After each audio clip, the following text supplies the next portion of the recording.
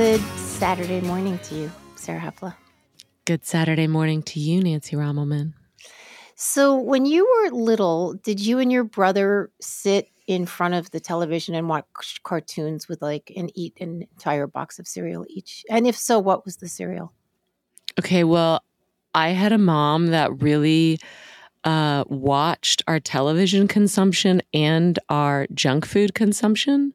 Oh, boy. So I am going to tell you that during my summers in the Valhalla of Kalamazoo, Michigan, where my aunt did not have these such strict rules about consumption.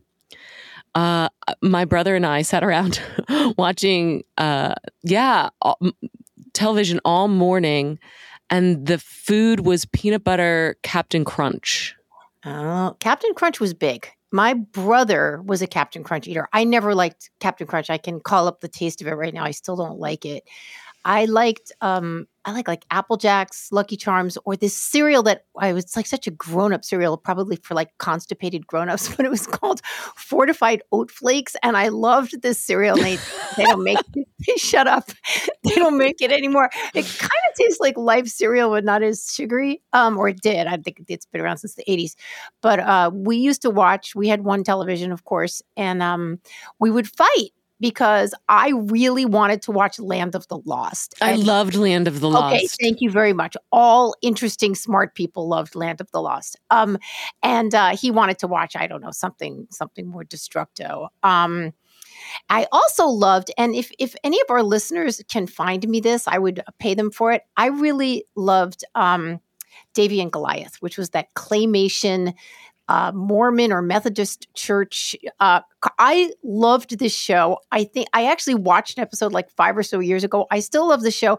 And I would really like a Davy and Goliath t-shirt or ashtray or something like that. So if anybody can find me one, I'll trade you a buck. I'll send you a signed copy of To the Bridge. So there's Davy and Goliath came on Sunday morning in Dallas, and I would watch it. You know, I don't think it was one of my favorites, but Sunday morning was slim pickings, and I definitely it was definitely regular viewing for me. I have a very vague memories of it though, but it was like a claymation thing. It was claymation, and it was always just so nice. There was like the nice little lesson, and everything was nice where Davy lived in Davy's house, and he was nice to his sister, and it was just it was nice. It was nice. So it's Saturday morning here. It is. We usually start at the crack of dawn here, but it's 9:30. I think one of the reasons, so I just did a 10-day reporting trip. We'll put some links to the pieces I wrote from Oklahoma and Kansas, one for Barry Weiss's site and one for palomamedia.com. And I like being on the road. I like getting in the car. We've talked about this. We love getting in the car. We love going to the stores, meeting the people, crashing in your hotel room. All was good. And I got to the airport in Tulsa a couple days ago, and the minute I got through security, I was like, I need to go sleep. I need to sleep. Right. And I think I'm still, I'm just still recuperating a little bit. So you were crashing.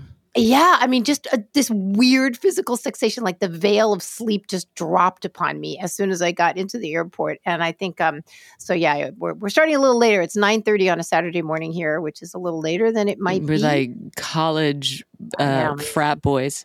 Yeah. Can I tell you something that kind of meaningful that happened to me yesterday?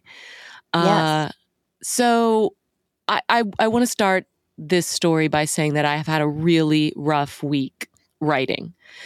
And, I don't know what writing is like for you or anybody else, but I go through, I think, cycles where sometimes writing comes really fast for me. I'm almost scary fast, almost like the writing is telling itself. Mm-hmm. And those are the most beautiful, wonderful, spiritual experiences. I have, then I will get stuck in mud. Mm-hmm. And it's like words are just, I can't, pulling them out is physically painful, or it will take me days to come up with sentences. I'm really amazed by how slow I can get. And one of the challenges of this is that I tend to mentally start to crater. Sure. What am I doing? I'm 25 years into this. Why did I think I had anything to say? So I really, really start to spin out. And, I'll be isolated, not really talking to anybody, not really going out because I'm trying to get this thing done. And the more I kind of latch onto it, the less it's happening.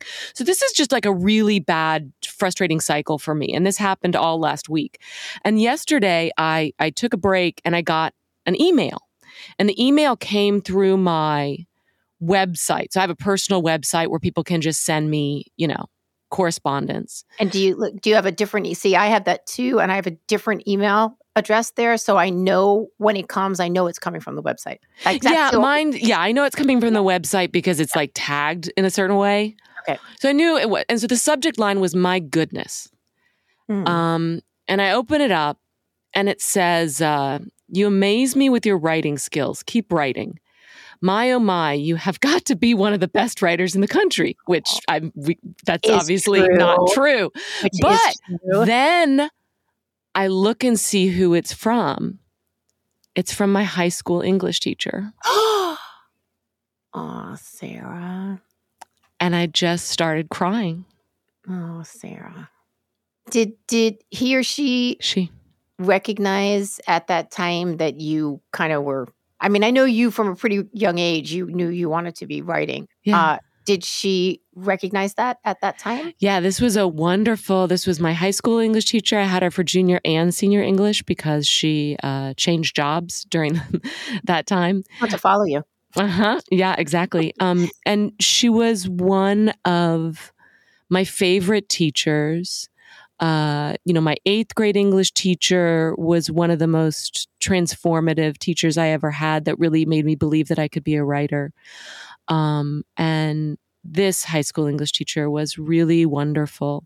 Her class was always a safe place for me. She really helped me understand how to be a better reader too. And she was somebody that I went to a pretty conservative high school in Dallas, but she was always kind of like dangling these ideas of more dangerous themes of sex and violence and, all the things that literature talks about, and she made these stories really exciting.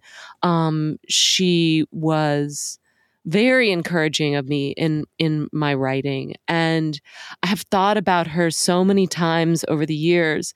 And for somebody that was so influential for me during those years to just randomly reach out yesterday, I don't know, it was just the loveliest feeling that I had made her proud. She has, I don't know if we have any teachers in our audience. I hope we do. I love teachers. But I think that it's an incredibly hard job. And I'm sure that as in all jobs, you focus sometimes on the things that you get wrong or don't do right. But I think you miss sometimes the profound influence you have on people. I certainly am somebody that was shaped by my teachers. And it was just the coolest thing. So in terms of writing, I think the thing that you have on your side that I have on my side when you've been writing for so long is that you've done this before. I don't know if anybody, everybody has common like dreams or nightmares. Like there's the teeth dream, your teeth are falling out.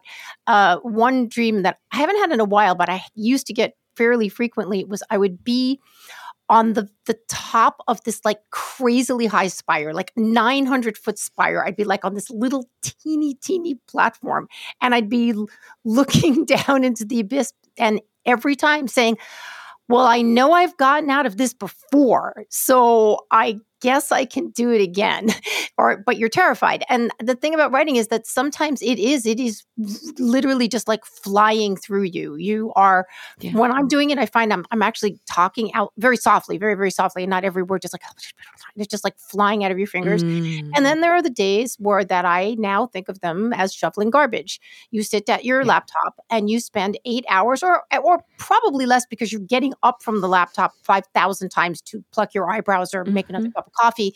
And you are shoveling garbage. That's exactly what it feels like. And every sentence is dead.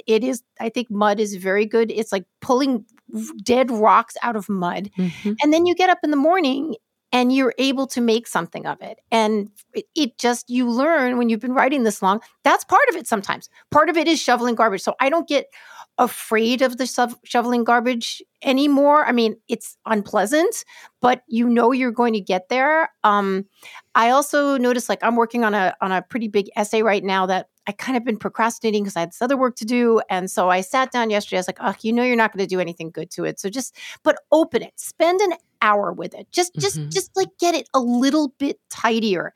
And of course I got it a lot tidier because it's just opening the door and not being, kind of afraid to confront this stuff. Neither you nor I mean, I didn't really study writing. I don't have a journalism degree. Almost no one I know who's a journalist has a journalism. I do not have a journalism degree. No, nobody does. I mean, I think I can think of one person I know that I haven't worked with in 10 years who has a journalism degree, and she's older than we are. But I don't read writing books, but I think there's one we both enjoyed. I think you said you did too. That was Stephen King on writing. I loved that book. Yeah. And I actually listened to it on tape. He narrates it. I highly recommend it because it's part memoir, it's part writing. It's very, very practical. And yet there's also this weird, I don't know if you would call it superstitious or spiritual, like how he needs to set himself up to write. And that's really true. Like you're never going to write a book in the margins. I'm sorry. If you think you're going to write a amazing book, like, oh, I don't know, when I get to it, I'll do it. No, you got to set it up. You got to set up time to do it. And he does that. I think he talks about like his structure is like he writes 4 hours a day and he reads 4 hours a day. And then he takes a long walk. The walking is key. When I wrote To the Bridge, I was writing it out in Manzanita on the coast in Oregon, and I would pack in like 3 walks a day, and those were my breaks, and it worked. I think I said this on the podcast once. I wrote something like 150 pages in 2 weeks, which is bananas. Okay, that's a lot of writing. But I'd also been here's my catchphrase lately: 90% of life is prep. It is. And even if you can't be doing something that's brilliant on the page, you can be organizing, you can be collating, you can make cool folders in cool colors, which is like productive procrastination, so that when you get there to where you're actually doing the work, you've already set it up for yourself. And then the last thing I have to say about writing is something I read many, many years ago in the New Yorker. It was Richard Ford who wrote The Sports Writer. Have you read The Sports Writer, Sarah? Okay. So I'm not a fast reader, but I'm not a slow reader. That is a pretty short paperback. I was reading, it's probably 300 pages. And my husband at the time, he's like, he wouldn't necessarily notice this, but the book was still by the bed 8 months later. This little paperback. He's like, are you still reading that? I was like, it is so painful to me to read this book. I could take 3 pages at a time. I couldn't do it. It devastated me so much. In any case, Richard Ford writing in the New Yorker about his late friend Raymond Carver, the writer. And Ford was stuck. He was stuck in the mud. He's like, I'm not writing well. I'm writing shit. And Carver said to him, hey, write badly for a while. And I never forgot that. And I have given that advice to people, especially younger writers who might not, or people that are just starting to write. And I just say, hey, go ahead, write badly for a while. Who cares? Yeah. I mean, no one sees our first drafts, right? I mean, you just write like crap and then just fix it. Fixing is in the beauty. That's where you find it. So why was The Sports Writer so painful for you? I have a vague memory that I read that back in college, I think, and that it was sort of a dark vision of men. I don't have a great retention for books or movies or anything. I've never have. But here's what I remember. I remember that the narrator was trying to tell the story while not telling the story. Because the pain in his life was so intense that so it's like working on, at least 2 levels. And I just was like, ow, ow, ow. I don't know if I read it today, if I'd have the same reaction, but I did. And, yeah, if people can let us know in the comments, if they've had that experience, or a book that they've had that experience with, that it's just so painful. And I don't mean, I did not read this book called, A Little Life, right, which I guess was quite popular. It had this really gruesome cover image of this person whose face was like in a rictus of pain. Or orgasm. You couldn't really tell. It was a very strange image. I think it's called I forget what it is. Yeah. This is a book by Hanya Yanagihara. I didn't read it. I didn't really want to read it. It's weird. Like, the cover actually turned me off. It felt too deliberately provocative, and I was like, I don't want to do. And that's not the writer's fault. I mean, they well, no, the writer fought for that cover very hard. Okay, the publishing company did not want that cover either. She believed that it was the perfect cover.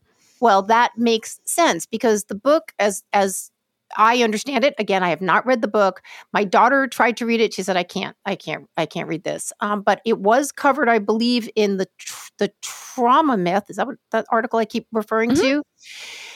And it was apparently the book just like piled on and on and on and on and on and on and on the trauma that this character suffered. That's right. And in order to, I guess, I don't know, that's the point, like this person heroically survives it, but it was trauma porn, the way it was described, at least. And I think my daughter sort of had that same reaction. And I'm not interested in that writing. I actually kind of makes me angry. I would much rather read Richard Ford writing The Sports Writer, where the character is very much trying to not show his or her trauma. But it's all the more affecting because this person is just trying so hard to present a face that I'm surviving without sentimentalizing is the wrong word, but just like without exaggerating or whatever. I'm not getting my language here right, but I think you know what I mean. I mean, we see this in articles too, stare at my pain, pain, I'm in pain. It's like, okay, well, I that's not the kind of stories I want to read. I did read A Little Life. It's about a group of gay men, I think in New York, and the writing is really good. I mean, like the scenes and the she's sentence by sentence, she's a really good writer, but I couldn't take that book because it was unrelenting in the sort of accumulation of traumas that were happening. I mean, they were just, to me, outlandish. I will say that book was championed by several people I knew as life-changing. And I just, I obviously it was very important for a lot of people, and it became a sensation. And so I'm always hesitant to, I don't want to bash books that are well written and change people's lives because they're so meaningful. I just, to me, it was like music and a frequency I couldn't hear. I don't get it.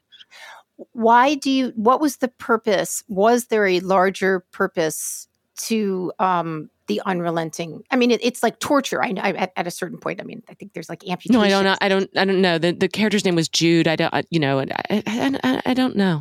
Okay. All right. Well, there we go. So this is interesting. We're going to talk about a couple of things, but maybe we kind of led into our second topic first, which is Jonah Hill, which is a very, very short piece. I'm going to let you describe the piece because you were the one that sent it to me. Yeah, sure. I became aware of this story that had come out this week, which is that Jonah Hill, the actor that we know from Superbad, 21 Jump Street, Wolf of Wall Street, has announced that he's not going to be doing any more publicity around his movies. He has been in therapy for a number of years and is working on a documentary about that experience. It's coming out at Sundance. A funny name. Yeah, it's called Stutz. I don't know why. I have no idea why. It's something his therapist or something. Yeah. And he released a letter to Deadline. And he says, through this journey of self-discovery with this film, I have come to the understanding that I've spent nearly 20 years experiencing anxiety attacks, which are exacerbated by media appearances and public-facing events. He goes on to say, you won't see me out there promoting this film or any of my upcoming films while I take this important step to protect myself. If I made myself sicker by going out there and promoting it, I wouldn't be acting true to myself or to the film. Okay. So, in some ways, this is in line with some of the things that we've been seeing recently around elite performers kind of taking radical steps to protect their mental health. I mean, one of the ones I think about is, was it Simone Biles? Yeah, who decided not to compete. Yeah. In the Olympics or... Yeah, because she said she got the twisties. She just was going to psych herself out. And there's, those sort of controversial. People are like, listen, you got to understand if someone who does these incredible things that could result in them breaking their neck like 400 times a day, then you have to respect their fear, which I definitely understand. And then there were other people like, well, she did compete for this her entire life and now she's going to duck out, which I also understand. The one thing that I didn't kind of understand is the just outsized praise that she received for leaving, that was the heroic. She was a hero. And I think she was actually named like Athlete of the Year. I don't know, Sports Illustrated or someplace. She was for actually, taking the time to give herself this self-care. Well, I think she's absolutely within her rights. I mean, I may not understand it if I trained to be an Olympic athlete for, 20 years and then bowing out, but she's within her rights to do that. I don't know that it makes a whole lot of sense to make that the celebratory moment, but in any case. Yeah, I think I would agree with that. I think probably, again, this is part of an overcorrection towards people that were, going on, taking drugs and sort of, over-medicating their anxiety or their pain in order to participate. And at the point that they stop doing that and start paying attention to what is going on in their body, it's telling them they can't necessarily do this. So this is what Jonah Hill has said, and it makes a certain. I mean, I would say it makes sense. I mean, especially if you're doing a documentary that's very much about this same subject, the fact that you get panic attacks when you're doing these events. Look, press is, especially, I would think for an actor, is got to be like a mind-numbing and demoralizing sort of conveyor belt, right? Yes. And it's always been seen as just part of the job. But here we have somebody who, I don't know what kind of issues he has with his. I mean, this is somebody that has been made fun of for his weight. We've seen his weight fluctuate dramatically. A lot. He's been a punching bag both on screen and off screen for these things. I don't know what being in these kind of environments does to him. So, look, I think it's an interesting development. Right. And I wouldn't be surprised if we see more people do it. I don't think it'll go well. I don't know that it will go well for his career. I don't know that it will go well for the movie, but I think it's something that you should be able to do in the same way that I just like writers having to be on Twitter, for instance. If you don't want to be on Twitter, don't be on Twitter, but then you take your lumps for not being on Twitter. So anybody that's worked as a journalist, at some point you encounter, the movie star, whether it's, it's Tom Hanks or Brad Pitt or whatever. They're put in a studio, and they like 30 journalists walk through and ask them questions about this movie so that they could get their sound bits for Yahoo or Time Magazine or whatever it is, right? And it's just sort of it's rote. It's not particularly provocative or interesting. It can't be interesting for the star particularly, but it's seen as part of what they need to do. So we also are in an environment where there's a billion ways to promote things now. It's not just like you're going to be on like the nightly news. There's 4,000 platforms where your promotional ability can be used. And obviously everybody needs content. Okay. Here's my question. I wonder if what he put out there is sort of the equivalent of like the artist's statement, which is something. Let me just back up a second. So a number of years ago, my daughter, who has a friend who's actually an amazing artist. She's unbelievable. She works in a lot of forums, and I love her. She's like a daughter to me. And she said, Nancy, I'm doing this thing. I'm applying for this thing, and they need an artist's statement. And I'm like, what's an artist statement? Because I'm old, and that's not something that I would ever have to do.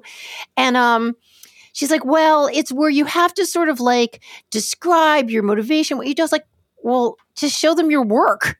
I mean, show them the painting and the video and the thing that you wrote. Like that's all you need. And she's like, unfortunately, that's not what you need anymore, right? You need to also present this, this package in order to be, it's now a part of the new legitimacy. I just wonder if Jonah Hill, if it's possible in 2022 to make a movie and let the movie come out. Mm-hmm. That's it. Like, is the statement necessary? Well, it might be necessary for the producers. It might be necessary for, I don't know, there might be demands. I wonder if he felt the need to do it. I mean, because I'd be all totally down with him not feeling the need to do it. Like, just let me see the work. There's always that argument, like, how much do we need to know about artists' lives? And there are some artists, you know nothing about their lives. You do not know where they live. You do not know if they're married and have children. And that if the work like impacts you, like for me, Ed Ruscha, I've got his parts per trillion painting tattooed on my left inner forearm. I don't need to know about his life. I don't care. His work is so profound to me. Mm. I mean, I did read an article about him a number of years ago. I think it was in Vanity Fair. It was interesting. It was fine. But I don't need to know. I wonder, too, if there's going to be, I'm going to bet you that more people are going to read that statement from Jonah Hill than are actually going to see his film. And so mm-hmm. now that's our conception of this person. Well, okay. I mean, I'm maybe more interested in the art. What do you think? Yeah. I mean, I'm actually looking forward to this movie. I think the question of how much of your personal life you want to share as an actor has always been a fraught one. Some of my favorite actors, I don't know much about at all. I mean, I always think about Daniel Day-Lewis. I don't know a damn thing about him. Mm-hmm. And one of my other favorite artists is Tom Waits. We've talked about him before. Somebody that I really don't know much about his private life. That his contribution has been art. I don't know. I don't know that I have any. Yeah, I wonder how hard that is. To the one example I give, you remember when Brad Pitt and Angelina Jolie got together? It was kind of like, explosive. And there was a time when you literally could not walk into the supermarket without, 2 of the 3 magazines having pictures of them and their kids and their problems. Blah, blah, blah. I mean, it was just like, it was a constant barrage. And then they split up. You didn't see it anymore. Like, they were not on the covers of things. So what's that about? Somehow the Brangelina machine was party to the PR. They had to be. And then they weren't together and they weren't. So something was driving that besides just, how is our appetite for movie stars even, whetted? Well, it's whetted through publicity. And obviously a lot of actors do want publicity, not just to forward their career, but because they like being in the limelight. I mean, hi, this is sort of axiomatic. Right. Oh, there we go. Bingo. So I think it's fine that he released this statement. It doesn't make me more or less. It probably makes me a little less interested in the work. But maybe I'll see it. We'll see. You'll see it. Yeah, celebrities are carriers of our story. They tell the stories of the current moment, and that's part of why they spark our imagination. Brad and Angelina were both a story about passionate love and passionate disillusionment of love, passionate loss of love. And Jonah Hill is telling a story about a generation of people that are being a little bit more open with their anxiety and a little bit more open in terms of their emotions and their fragility and the mixed bargain of that. Does this change how people see him? Does this create a more stable foundation on which to build a career, or a less stable one? I don't know. But certainly it's something that a lot of young people are experiencing as well. I mean, I imagine that this would not be unfamiliar to somebody that worked in college or with a younger generation in general. I think their ability or their quickness with which they talk about their anxiety and depression is really unprecedented. So is it then a case almost like it's like, oh, movie stars, they're just like you and me? Mm-hmm. And if that is the case, the cynic in me is like, well, is that part of the reason why they released the statement? Oh, because then you're creating a commonality with your audience. Yeah, I don't know, but I do think that there was. I'm sure it's true. I'm not saying they're ginning it up to. No. But it's, well, Jonah, this is something a lot of young people struggle with, and they're our audience. So maybe you want to be frank about it because it's just going to make them feel more that they're not alone, and even look at this famous person who I admire, and also maybe that's not going to be bad for the movie. Well, I suspect it came from a sincere place, and I also think that there is a reason why a work like this, which is a documentary about therapy, probably directed specifically at men who have been resistant to a culture of therapy. It's a pretty funny meme. Yeah, right. All the things that men will do to avoid therapy. Yeah. Yeah. And why it is being, why this statement is coming out now. Like there's an awareness that it was going to be probably mostly positively received. I wouldn't imagine I'm sure people said snarky things, but I think for most people were sort of like, hey, good for you. Like your mental health is important, which is something that as a society, we haven't really always held at a premium. No. I'm wondering if we should maybe jump over to our main topic before we get to our delicious couple at the end. Oh, sure. Yeah. So some of you know a writer online and also like a performer and a podcaster and an interesting person who also had a little part on Curb Your Enthusiasm once, named Bridget Phetasy.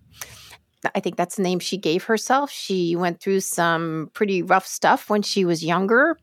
I should premise to say Bridget is a friend. We've met 2 or 3 times. I've had her on my podcast in this studio once. She has a new little baby girl who I crocheted a baby blanket for. And she put out an essay earlier in the week called I Regret Being a Slut. And I read it. Bridget's a very good writer, and she's also extremely scoured down to the honesty. She's not trying to make something else here. She's going to tell you how it is. It is, I think the piece is, I wouldn't say it's painful. I would say it is just so damn recognizable.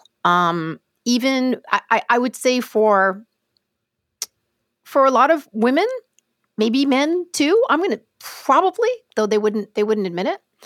We're going to link it, and hopefully we're also going to have Bridget on to have her talk about it a little bit. But I thought we'd talk a little bit about it today because Madam Sarah Hepola has written in a different way about this topic in Blackout, which is your book. By the way, when I was traveling through Kansas, I mentioned your podcast, and they're like, to someone who I'm now forgetting who it was, who said, "Oh yeah, she wrote Blackout. That was a great book." So you're just famous, just in case you didn't know. You're not just your English teacher. It was not your English teacher. Can I tell you this funny thing happened yesterday too? I was in, I'm going to violate my own anonymity, which I do all the time, by saying that I was in an AA meeting, and I was sitting, this is the first time this has ever happened, where I sat down at an AA meeting and the woman across from me was reading my book. And I was like, oh, she brought it for me to autograph, because she knows. Yeah. So afterward, I was like, yeah, hey, you've got my book. And she was like, I'm sorry now? Oh, God. Oh. She's like, what? You wrote this? And then she started freaking out, and then other people started freaking out, and it was... Yeah. And the host of the meeting's like, Sarah, chill. No, I didn't do it during the meeting, obviously. Yeah, no. I want to interrupt this meeting. Okay, so I have written about this in Blackout a little bit, and I wondered, can I read a little bit of this? Please. Okay. So she says, if I'm being honest with myself, of the dozens of men I've been with, at least the ones I remember, I can only think of a handful I don't regret. The rest I would put in the category of casual, which I would define as sex that is either meaningless or mediocre or both. If I get really honest with myself, I'd say most of these usually drunken encounters left me feeling empty and demoralized and worthless. I wouldn't have said that at the time, though. At the time, I would have told you I was liberated, even while I was trying to drink away the sick feeling of rejection when my most recent hookup didn't call me back. At the time, I would have said one-night stands made me feel emboldened. But in reality, I was using sex like a drug, trying unsuccessfully to fill a hole inside me with men. Pun intended. I'll read just a tiny little bit more. Even more damaging was what I told myself in order to justify the fact that I was disposable to these men. I told myself I didn't care. I didn't care when a man ghosted me. I didn't care when he left in the middle of the night or hinted that he wanted to leave. The walks of shame, the blackouts, the anxiety. The lie I told myself for decades was, I'm not in pain, I'm empowered. So that gives you a little bit of sense of where she's coming from here. Bridget is a little bit younger than me. We came of age around the same time. One of the things I really relate to in this is this idea of, turning down the volume on the idea that I care. I always felt like alcohol to me was an I don't care drug. It was an elixir that I took to detach from the feelings of sadness or estrangement that I got for not having the kind of connected relationship that I wanted. It's really interesting to me in my own sexual history. I had a serious boyfriend in high school, and I really never drank. I'm sorry, I drank in high school, but I never drank around sex with him. That wasn't necessary. Mm-hmm. When I started drinking with sex was in college.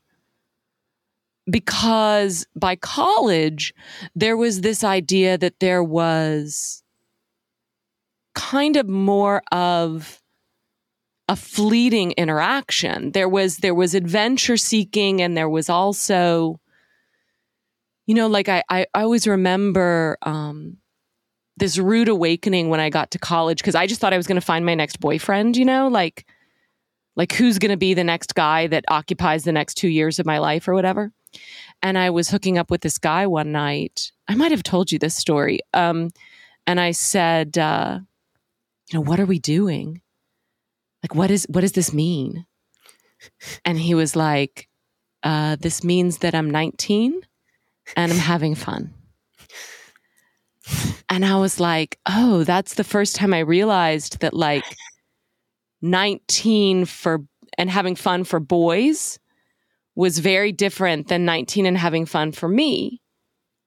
Because 19 and having fun for me was us being a couple and, walking alongside each other and studying together and cuddling on the couch and being intimate. And it was one of the points, like I just remember this feeling starting in college that like, oh, boys get to define the rules now. And because of your availability? Because the kind of fun that they wanted to have, which felt to me like sort of short-term interactions, or we didn't have the word hookups. But what would eventually become known as sort of hookup culture, was suddenly the dominant sort of structure. Like I did have friends that had long-term relationships. I only managed one of them late in my college, but most of my college was these sort of short-term flings and guys that I really wanted to turn into a relationship, but I never could, turn that corner, I had different experience in terms of like, so, one thing our listeners may or may not know, I've spent most of my adult life with two men. Okay. So my daughter's dad and my husband. So like really, I just didn't have the years to have a lot of hooking up. A little bit between the time I left my daughter's dad when I was 30 and I met my husband when I was like 32. There was like a 2-year period, something like that, where I had some boyfriends. So I'll go back to what you're talking about, like college years. I remember I was obviously sexually active. For me, it would, if I didn't have someone that I was with or that I liked or that I was crushing on, I remember this whole freshman year in college, I was crushing so heavily on this guy. We stared at each other like the whole time. And then as soon as we got together, I was like, yeah, whatever. I'm ready to move on. Terrible person. But I would remember like going through the days and going to parties and then just deciding like that night, I was going to get laid. And I would kind of scan the room and like pick somebody out and do it. And then I've kind of felt I didn't want anything more with that person, which was weird because they'd be the ones sort of like, hi, the next day, hi, how are you? And I'd be like, oh, whatever. Like, no, actually, sometimes I'd be like, I cannot believe I slept with this person last night. I mean, like, it's ridiculous. Now, let's preface, I didn't do this that much. I think freshman year, I did it twice. And one person repeatedly. It was literally, oh my God, this is so bad. It was like booty call. I would be in my room at midnight and, oh, this is so bad. I've definitely never told this story. And if you were on campus late at night and you didn't want to walk across campus, I would sometimes just walk across. It wasn't that far to where his fraternity was from my dorm. But one time I was just like, security will drive you. I was like, okay. So I got security to drive me over there just so I could bang. And I did that. Yeah, I don't think that had to do so much with like, I actually, it's definitely not, I'm 19 and having fun. That would not be what it was. It was simply a desire for that kind of connection. That kind of connection is not, it was definitely not as meaningful as a connection I might have standing on the line at the cafeteria. I would have a much better and more interesting conversation that I wanted to take to other places or with some of my work or doing a play or doing sports. But it was just something that I don't know if it was physically, I'm writing something right now talking about like when your libido hits, when you're like 13 or whatever it is, and you literally, you can't keep your hands off yourself. You're just like, and then you're like older and it wasn't horniness. That's wrong. It's not like, oh my God, I'm horny. I want to get laid, which I'm sure is totally legitimate for a lot of people. It was just a need. It's funny to fill that hole, as Bridget would say, just a different, like here's this menu of life choices you want right now. This is the one I want tonight. As a 19-year-old girl, it was not, I could basically just pick what I wanted, get it done, and then take that off the list.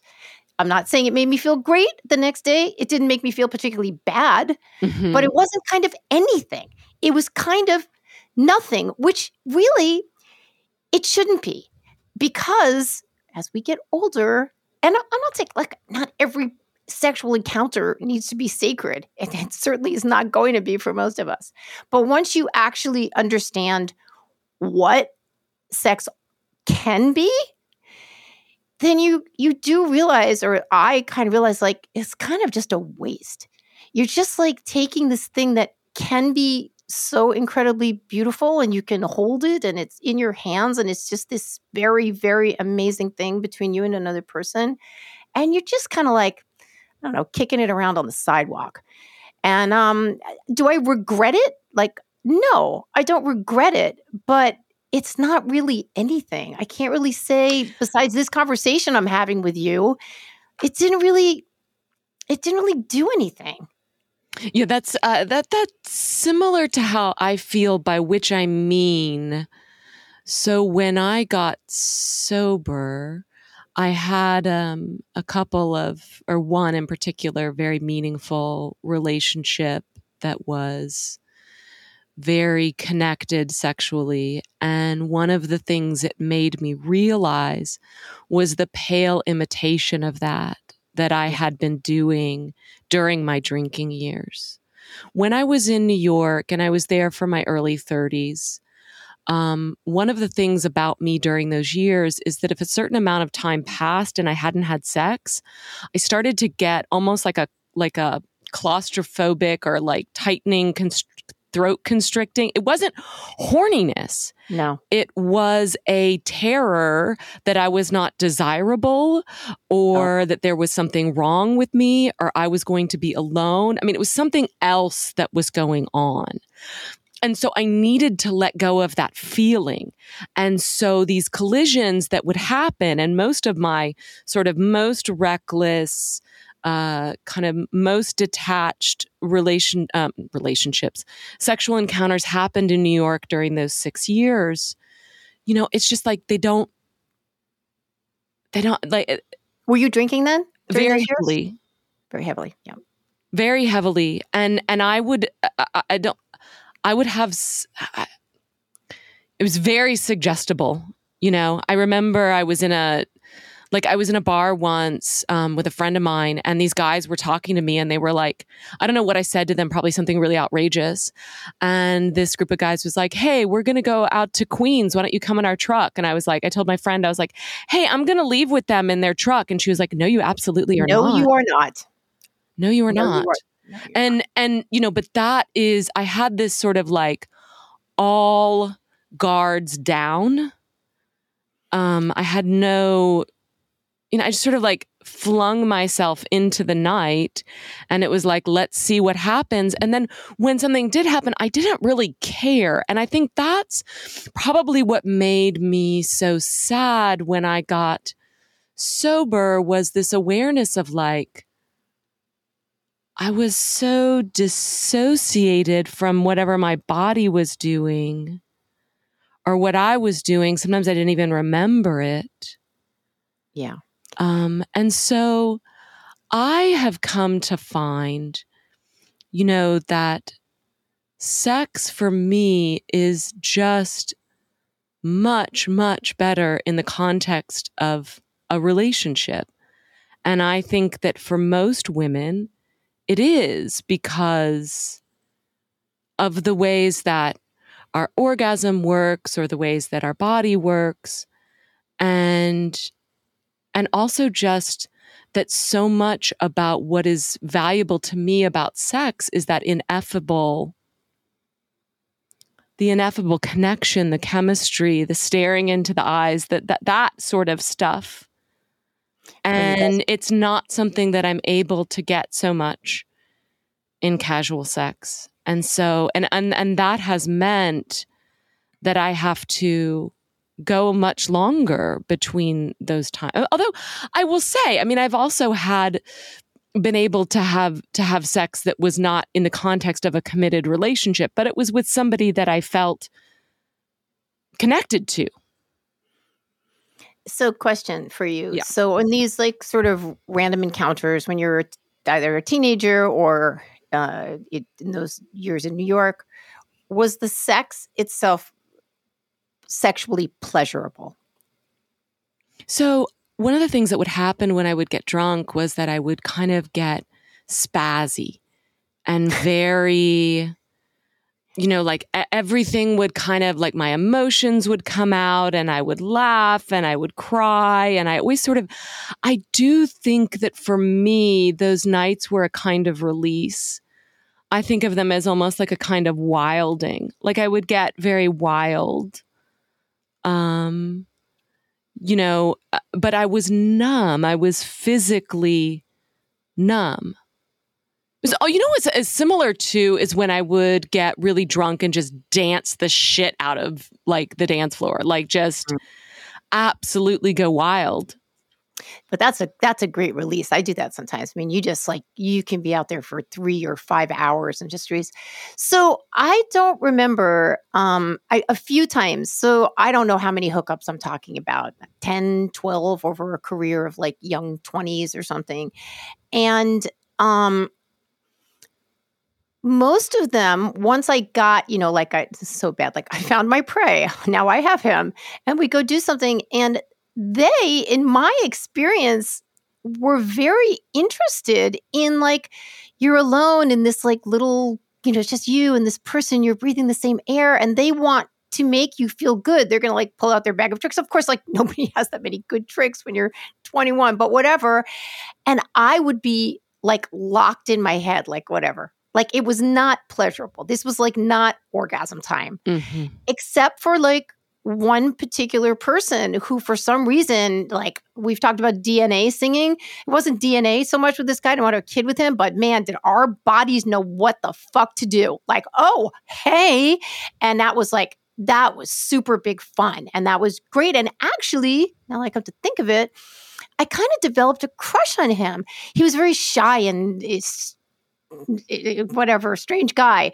But the sexual encounters were not really sexually that pleasurable. And that's kind of like when you're like, and you're locked in your head. Sure. It wasn't, I can't say that they were, again, it's like, I don't regret it, but it's kind of like nothing. It's just kind of like a junk food kind of. Yeah. I would compare the sex that I was having back then to a kind of junk food. Yeah. Yeah. So, which, is interesting because, I've been reading a whole lot lately about hookup and sex. We wrote that incredible Tinder article that was in New York Magazine. Highly, highly recommend. I loved that piece. Allison Davis. Just great. We'll put a link in the show notes. And some others. There's a lot of articles right now about hookup culture, and some of them are like very serious cautionary tales, and others are like, oh man, I can't. If I swipe anymore, I'm going to dislocate my thumb. And I I was comparing it yesterday. Like, you ever go into a casino and you've got like the geriatrics and they're sitting there like putting the nickels into the slot machine, and it's like, well, any little return is like woohoo, but like, how's the return on investment? Like, how long have you been sitting here? You can read these articles, and I think Allison said it as well in her piece. Allison Davis, is that her last name? Mm-hmm. No one's last name sticks with me anymore. They're all gone. Everyone's a Smith as far as I'm concerned. It's like, how many hours did I spend here? Oh, and then, by the way, and then I deleted it. And then I redid it. It's like, wow, this is not a good return on investment. It's got to start making it just into this thing that is not pleasurable. Yeah. There's been a lot of sexual malaise recently. The Bridget's essay was a reaction to a book that I am reading called The Case Against the Sexual Revolution, which is by a British journalist named Louise Perry, who's about 30 years old. And it's about to come out in America. It came out a little while ago in Britain, so there's been some talk about it for some time. And this is a critique of this current sexual environment. And I think the case against the sexual revolution is like a little bit strong, because she sees like birth control and gay rights as like huge advances. But the argument here is that like more progress hasn't necessarily come without trade-offs, and that our culture is always in flux, and there have been a lot of ways that we have made bargains that are not working out for us. I mean, I think one of the theses of this book is that a lot of the cultural changes brought about by the sexual revolution were ones that served men more than women. She is talking about basically that things like contraception, abortion, porn, the normalization of BDSM. I would think she would extend this to even like open marriages. All of them serve what she calls sort of this sociosexual, which is somebody that wants a lot of sex with a lot of different people, and that by and large, those kind of people are men. I mean, that's what we're told, that, men want a lot more sex than, or they want a lot more just, what's the saying? Women regret having so many sexual partners, men regret the sexual partners they didn't have, something like that. Mm-hmm. I don't know what it is. I mean, yeah, I think, sure. I mean, there can be a biological imperative or whatever, a cultural imperative. Men want to bang more. I mean, I can accept that than women do. That's, I don't know. I haven't, done a study on that.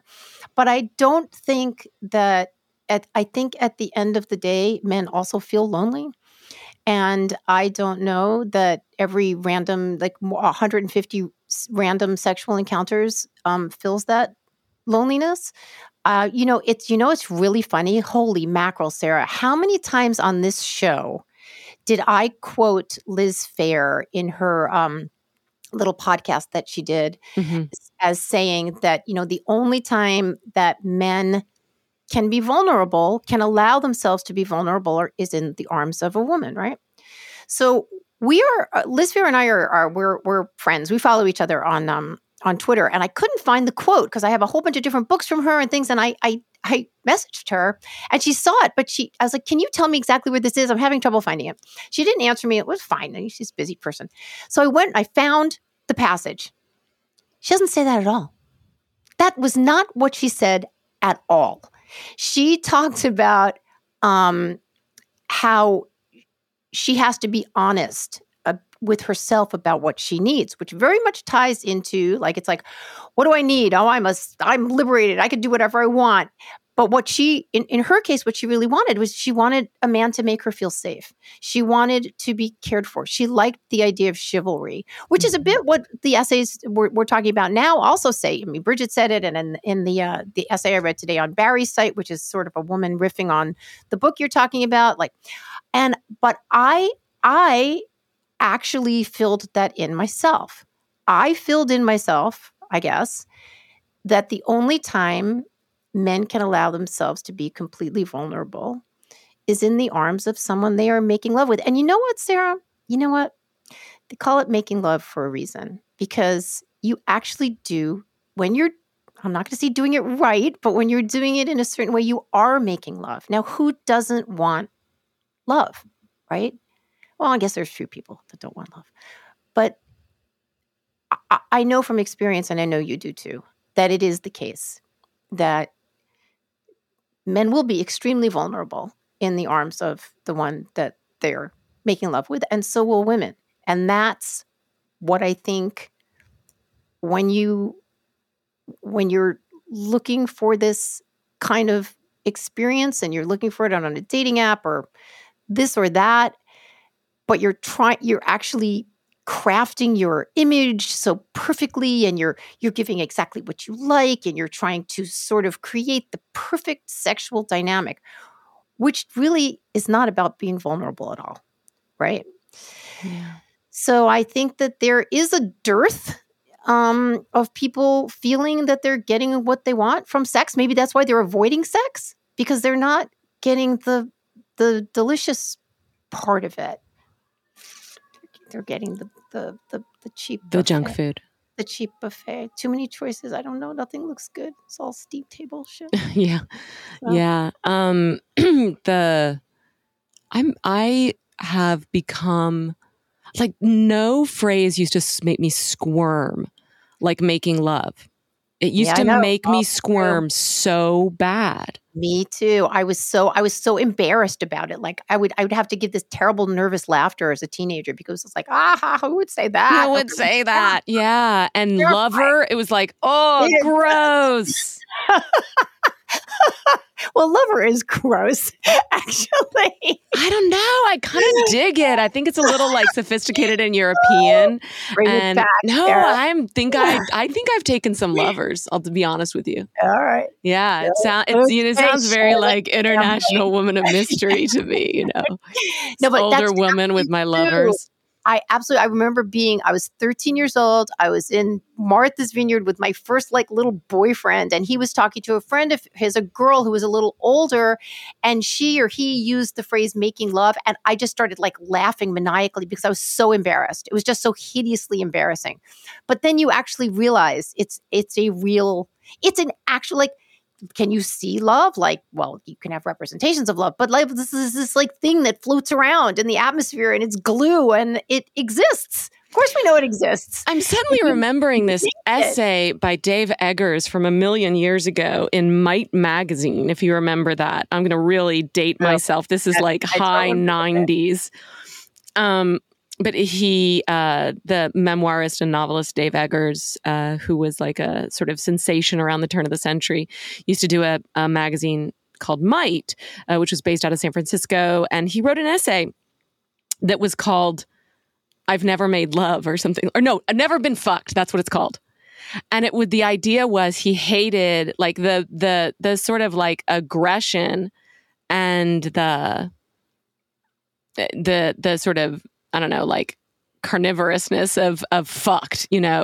It was so, he didn't relate to that, but he couldn't stand the phrase making love because it squicked him out. So he comes to the conclusion that the way that what he likes is to know someone, like in the biblical sense. Oh, okay, Moses. Yeah. Okay. That it is, but that it is that to have sex with somebody is to sort of to know them. Well, that's actually, it can be. It can be. And obviously, there's times when you're like you're doing your best to not know that person at all, and just whatever to put that up. But so I'm writing something about sex right now, and it's I don't know. I don't want to be another doomsday person. There's a lot of, it seems to me, Sarah Hepola, oh, by the way, what is the name of this show? Oh my God. It's called Smoke 'Em If You Got 'Em. Yes, it is, ma'am. I find that there's a bit of a doomsday thing going on with sex, which I there is. Find, I mean, maybe it's a kind of natural reaction to where we've been and the sort of performative stuff. And we've now done all these things and we're going to be, digisexual and we're going to be this. I'm going to have 14 people and I'm going to decide on Friday at 2:00. I'm going to suck your cock. And then that's all going to be perfect because I've made it exactly the way I want to do it. So people say, this is not the way to go. Well, yeah, I might agree with that. But I'm not down with the doomsday stuff. I don't think it's useful to add that voice to the conversation. So I'm going to try not to. There was a review of the case against Sexual Revolution in Wes Yang's Substack. It was very good. He's very smart. And I am completely blanking on the author's name, unfortunately.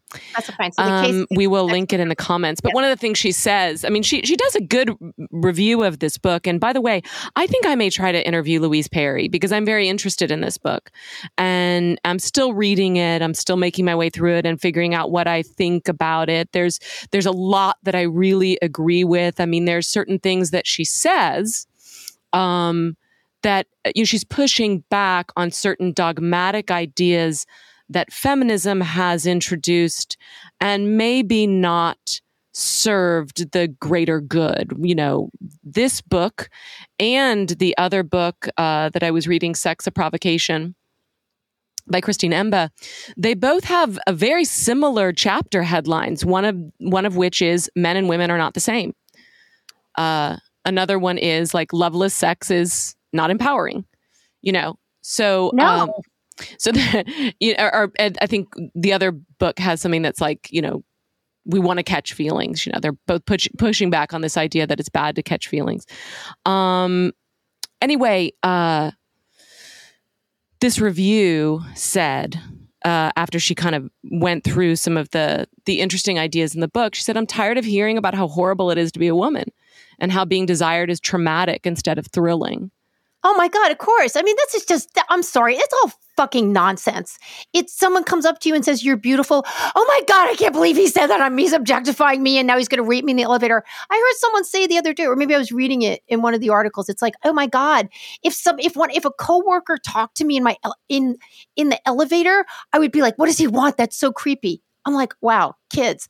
I wrote an article years ago in 2007 about this kid that got caught up in a sexting scandal. It was in Reason magazine. He was 17 and he said to me, email, the only people on email are scammers and spammers and parents. Okay. We know that young people have all these other ways to communicate, and we do too.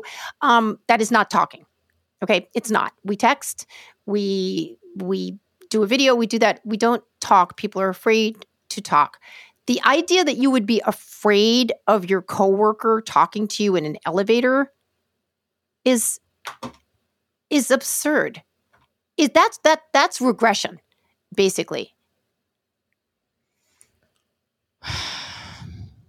Yeah, I'm remembering a story that was about online dating, and a lot of the young people were asking the author how she met her husband, and she actually says, "That's the we met in an elevator." elevator, and they're like, "Oh, that's gross." Yeah, yeah, that's the piece I'm talking about. Oh, okay. Yeah.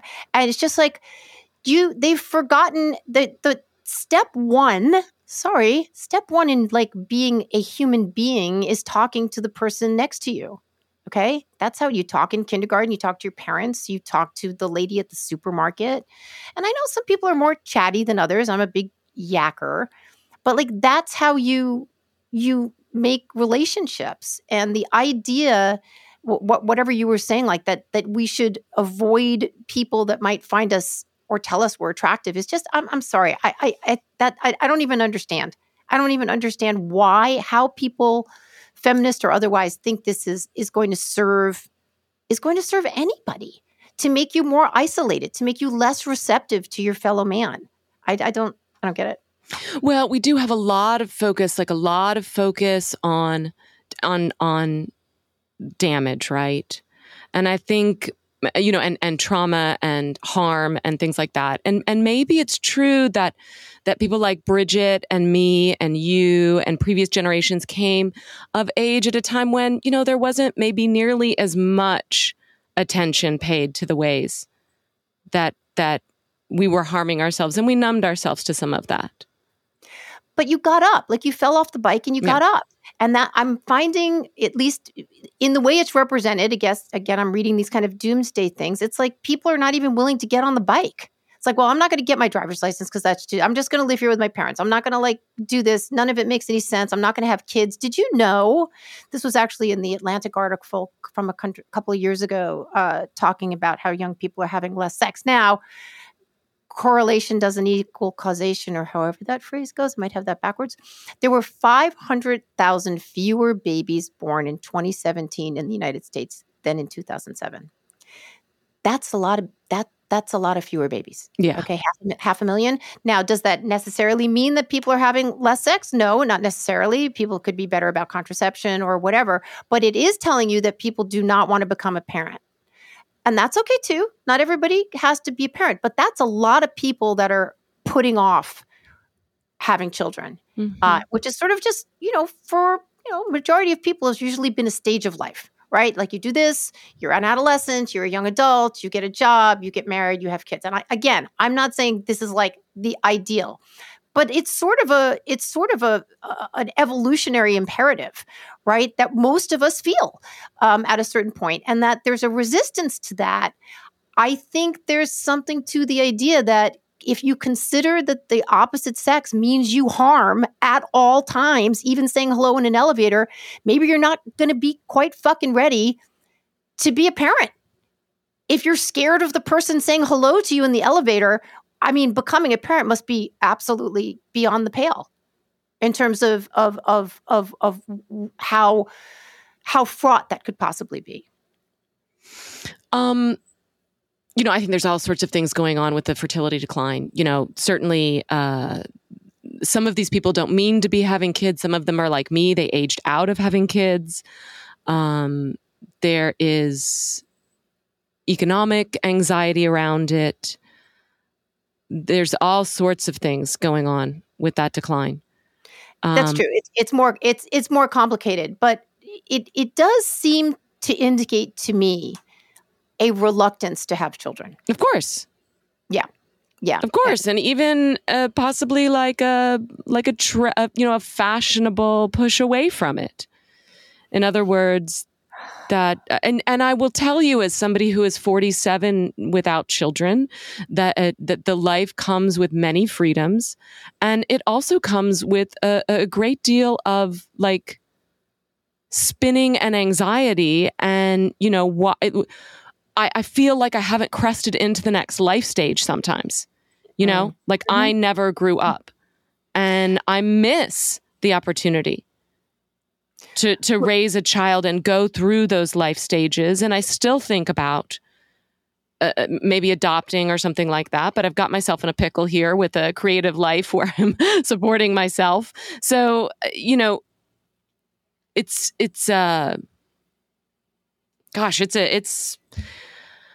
I know it's hard to be a mother, and I hear about it from my mother friends all the time, but I hear from my mom and from you and many other people the uncommon joy and the fulfillment that comes from that, and that is something that I would have loved to have had. We're going to link your essay here, the one you wrote for Mother's Day. I know that people consider me being super cuntish when I say this, but I got to tell you, it's not that fucking hard to be a mother, okay? It's just amazing. Yes, of course, sometimes they're going to be bratty and you're just like, oh, yeah, it's so hot here. I can't take it. And what are we going to have for dinner and all this? But you know what? It's not that hard. Well, you don't know, because you might have you had a particularly easy child. Some people have much more challenging children. Okay, let me qualify this. Okay, I, just as the terrible person that is Nancy Rommelmann, am tired of hearing about how absolutely terribly torturously burdensome it is to be a mother. Right. No, I mean, it's true. As a culture, we're going through this thing of like, sex is traumatic. Motherhood is so hard. It sucks to be a woman. And, and that is it's like water that we swim in, and then it informs our experience of going through the world. And, I don't know. Yeah. Okay, let's jump over to something very sweet too. Let's talk about some people that apparently really, really, really enjoyed fucking each other. They did enjoy fucking each other. God, this is the best part of this documentary. We are talking about an HBO documentary called The Last Movie Stars. It is about Joanne Woodward and Paul Newman, who were married, I guess, like in the 1950s. They were both successful film stars and also theater at that point. She more than he at that time. But one thing I certainly didn't know about is how much they reveled in each other's bodies. To the point where, I mean, so it's a documentary. It's made by the actor Ethan Hawke. He's got a whole bunch of talking heads, actors, probably some singers in there. What had happened is that years ago, Paul Newman and Joanne Woodward and a billion other people in their lives were interviewed by someone that was going to be writing this sort of massive, end all be all memoir, I guess. And then Paul Newman, who is now dead, and Joanne Woodward died too, I'm pretty sure. I don't really know. I think so. Paul Newman burned all the tapes. Okay. But as it turned out, because they were old school, they'd had them all transcribed, and there were just thousands of pages of these interviews. So Ethan Hawke has different actors reading the parts, but you don't really see them reading them. They're sort of off camera, and George Clooney is doing Paul Newman, and Laura Linney is doing Joanne Woodward. And it's very interesting how they've set it up. Are you looking? Have you found out for me if I am correct that she has... She's actually still alive. Oh, thank God. I'm so sorry. It's That's okay. The movie, the documentary leaves it a little open-ended and confusing because they touch on the fact that she started to get Alzheimer's in 2007. Oh, I'm not at that point yet. So I'm only 2 episodes in. I think it's 6. Oh, you're only 2 episodes in. Oh, it's 6 episodes, girl. I've been on the road, lady. Yeah, okay. Yeah, sorry. Spoiler alert. Yeah, she's still alive, and so yeah, that you'll get to that part. So there's just several different times. I mean, at least 3 times where they have Paul Newman, it's being voiced again by Clooney, saying, okay, Paul Newman had already been married. He had 3 children. He wound up with Joanne Woodward for 5 years before they got married, and he left, his wife. I guess he left. To be clear, they're having a 5-year affair, which is something that I didn't really understand. Paul Newman got married early. He was married to an actress named Jackie Witt, and he starts an affair with this, precociously talented, full-blooded woman, Joanne Woodward, and they are having an affair for 5 years before he leaves his wife and then marries her. So I'm going to botch the quote, but he said something like, Joanne was the person that made me a sexual creature. And there's something about in the car, in the bar, in the woods, in the bedroom, they just wanted to fuck. And I love this so much because, again, it's not just that you're making love. You're having this crazy conversation that only you and this person understand. And then you walk out into the world with what you've gleaned, and then you do it again, and you can't keep your hands off each other. At one point, they're already married, and he comes home, and she's in the driveway, in clothes, and she's got this bed frame that she got at a thrift store and a new mattress, and she's painting it. He's like, "What are you doing? Baby cakes?" And she's like, "Oh, I'm just making this, and I'm gonna put it in the fuck hut." The fuck hut. This little thing that they're just, and their kids are like, we never understood why our parents had 2 bedroom doors. The inside had this giant bolt, and I got to tell you, I absolutely love this part of their trajectory. That is the thing that was just an amazing glue. Besides the fact that they were also, acting at an incredibly high level. Oh my God. And last night's episode, the 2nd episode. So she was actually the more successful one. Mm-hmm. She had won an Oscar, and she'd been on Broadway, and she'd acted with Brando, and she was really more well-known than he was. But he was sort of gaining. And then his star just took off. He made HUD, and it was just kablamo. And I haven't seen HUD, by the way, but I think I'd like to. She's home now. They have 1 or maybe 2 children at this point. So she's very honest. She's like, there's this dynamic where, you're home with the kids because someone's got to be home with the kids. And then you're like, well, why aren't I working? And then when you're working, you're like, why aren't I home with the kids? But she's being interviewed at one point, and the guy says, well, so, during this time, and she's still quite young at this point, the kids are little. Did you ever feel resentful? And she's like, well, yes, which I loved because usually it's the stoic wife, oh no, I'm just watching for. She's like, no, fuck yeah, I did. Anyway, it's a beautiful, beautiful little piece. It might go on, at least for me, a little too long, like looking at each individual movie. Like, I don't know if I need 20 minutes of whatever the one with Sidney Poitier, and it was just like on and on and on. But it's an interesting examination about when we started this talking about fame, like how much do we want to know about our celebrities? Well, it was a different day at that point, and I don't know, it's 50 years later, and I'm sure having fun watching, what their lives were like besides their work.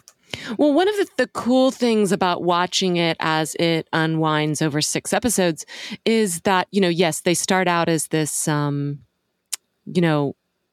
incredibly attractive, talented couple on the rise, but there is a lot of strife as they move through these years.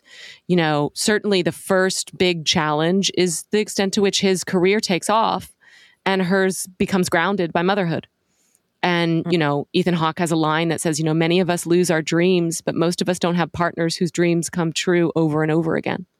Mm. But as it goes on, look, they became something of an emblem for a sort of perfect marriage, a kind of Hollywood perfect marriage. They were partners. They stayed together. Look, one of the reasons I think their children wanted to do this story was to pull back the curtains a little bit on the fact that this was not a perfect marriage at all. There are a lot of challenges that come in the form of Paul Newman's very heavy drinking, her...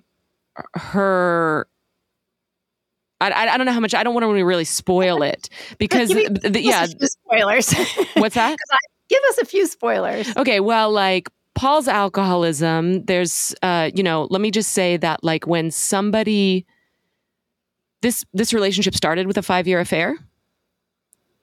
When somebody has introduced to you that they're going to cheat on their wives for 5 years, they might be likely to do that again. Mm-hmm. Okay.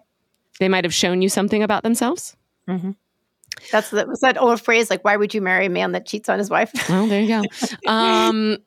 There are problems with the kids. And I don't want to say more about that because that was something I didn't know about. And it was about his son, Scott. His son, Scott. Yeah. Yeah. I know about that. You know about that. Okay. Yep. So there's a lot of loss. There's a lot of anger and resentment.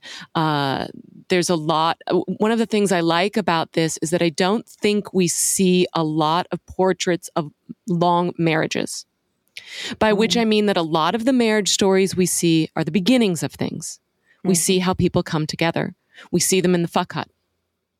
We see the great, cresting wave of their love. And then the movie ends or the story ends. But the business of long-term love and its compromises and its disappointments and its sometimes agonizing phases of distance we don't always get to see that. Then we get to see, sometimes we'll see the spectacular end, everything went bad, but a couple that stays together over all these years, I found it very profound, very moving. And the way that they kept art and creativity and exploration and curiosity at the center of their relationship, they were both, kind of always pushing themselves and finding new things, I found very inspirational. What do you think? One interesting thing about the documentary is that it's made clearly during the pandemic because Ethan Hawke is talking to everyone on Zoom. Right. And what's his name? The actor who did that movie Moon. Oh, Sam Rockwell. Sam Rockwell with his crazy hair. I freaking love Sam Rockwell, by the way. God, I love him so much. I love him more than you. And I loved him first because I identified him a very long time ago. But he is just sitting there with this like unbelievable bedhead. It's a 4-inch cowlick in the back. Yeah, it's fantastic. I wonder, there's one part. Now we know, I know very little about Uma Thurman and Ethan Hawke's breakup, except that they did break up a number of years ago. They were married, they had children, but there was this moment when he's asking one of the daughters that Paul Newman had in his first marriage. He had two girls and a boy in his first marriage, and then 3 girls with Joanne Woodward. He's asking one of the daughters, I think her name is Stephanie, maybe, and he's like, "So, did you carry a lot of anger toward your dad when he left?" I was like, "Well, that's an interesting question." Yes. And then I wonder, I mean, yeah, I have to give it to, during the pandemic, we all, like I created Paloma Media during the pandemic. Like people need to create, like they have to, like we're going to metastasize, and that he created this, I think is great. He's making art, and people are like, yes, I want to like hitch onto my caboose onto this train.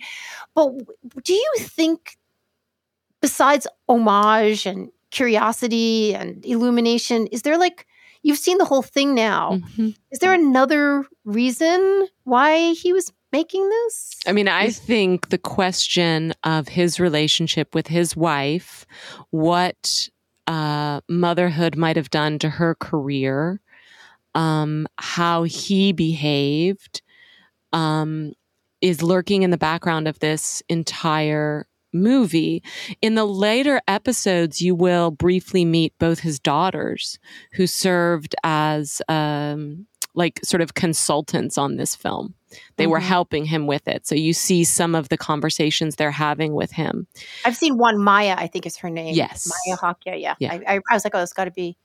Well, this is interesting, Sarah. We mentioned Richard Ford's The Sports Writer. Why did I like this story told the way it was? Because there was the story that was the animating story, pulsing, painful blood tube underneath.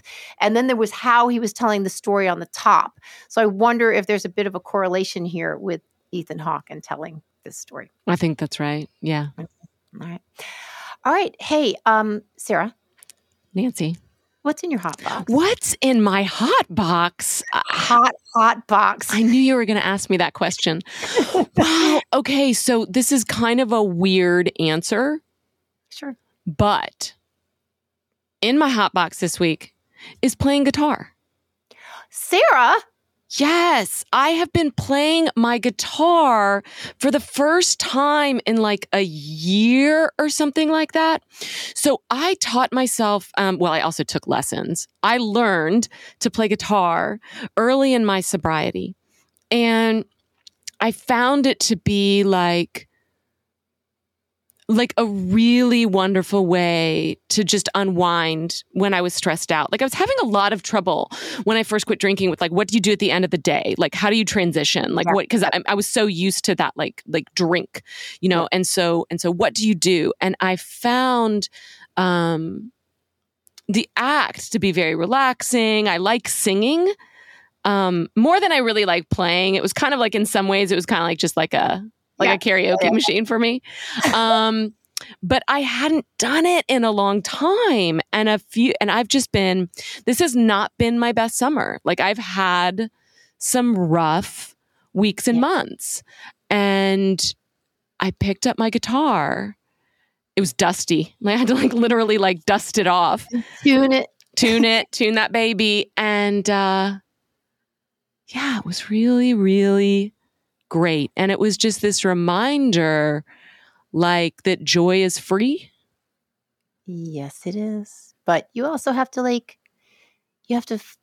focus is the wrong word. You have to walk into it. You have to walk into it. It doesn't just come and knock at your door. You got to go. Sarah, what songs or a song were you playing? Okay, so I have forgotten a lot of the songs that I knew, so I'm going to have to start teaching myself again. But the one song that I do know just by heart is the song Downtown Train by Tom Waits, which was a lot of people know because Rod Stewart actually covered it. And it's a beautiful song. And it's just like last night, another yellow moon has punched a hole in the nighttime. I love it. I love that song and I love singing it. And I also was playing Don't Dream It's Over because I had the sheet music love. And so that was really fun. Who doesn't love that song? Yeah, it's a great song. Everybody.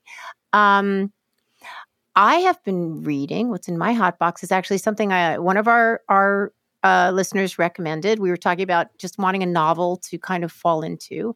And someone recommended Heat and Light by, how do you say her last name? Jennifer Haidt? Haig, or yeah, I don't Yeah. know. So I was actually away. I grabbed this book at a really great bookstore in Tulsa called Magic City,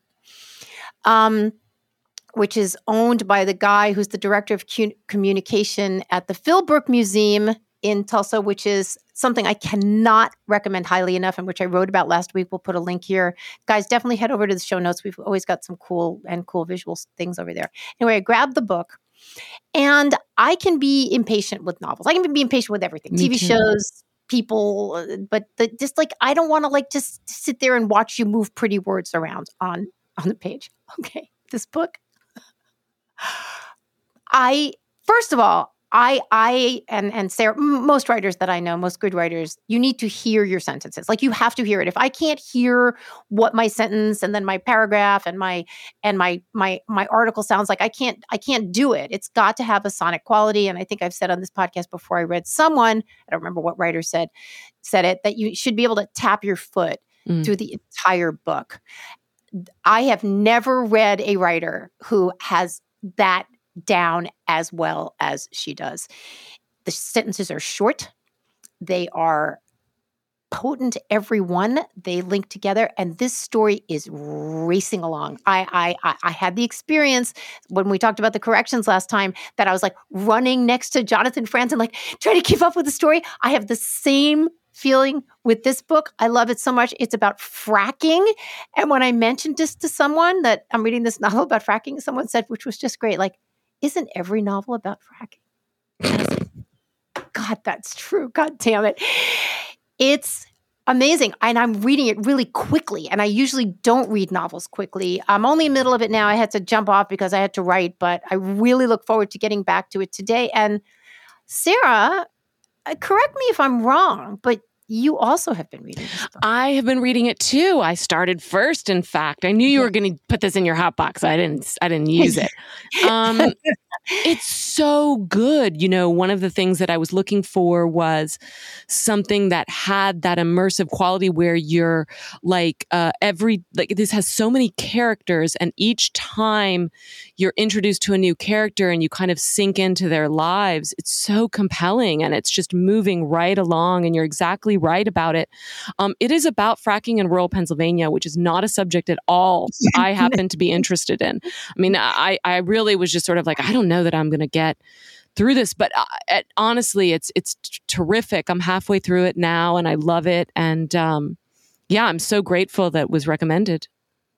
Yeah, we're kicking around a little idea if we both finish sort of at the right time, and we have and we can make it work. Maybe we'll do a little book club with you guys and do a little Zoom and talk about it if you guys are interested, because it is a highly recommended book. And we have been speaking for 1 hour, 31 minutes and 34 seconds, which is about our time. I'm going to get off here today and do some writing. What's in your future today, Sarah? I have to do some writing, and then I'm going to a friend's daughter's birthday party. One of my best friends, Jennifer, has a daughter, Allie, who's turning, I think, she's 16 today. Sweet.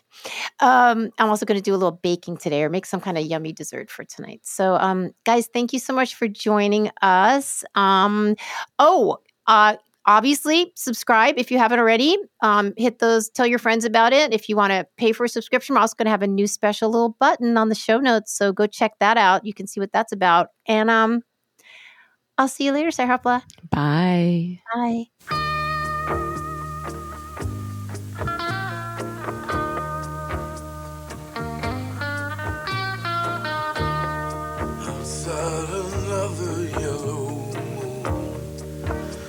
Punched a hole in the nighttime, yes. I climbed through the window and down to the street. I'm shining like a new dime. The downtown trends are full of all those Brooklyn girls. They try so hard to break out of their little worlds. Now you wave your hand and the scatter like crows. They have nothing that will ever capture your heart. without the rose. Be careful of them in the dark. Oh, if I were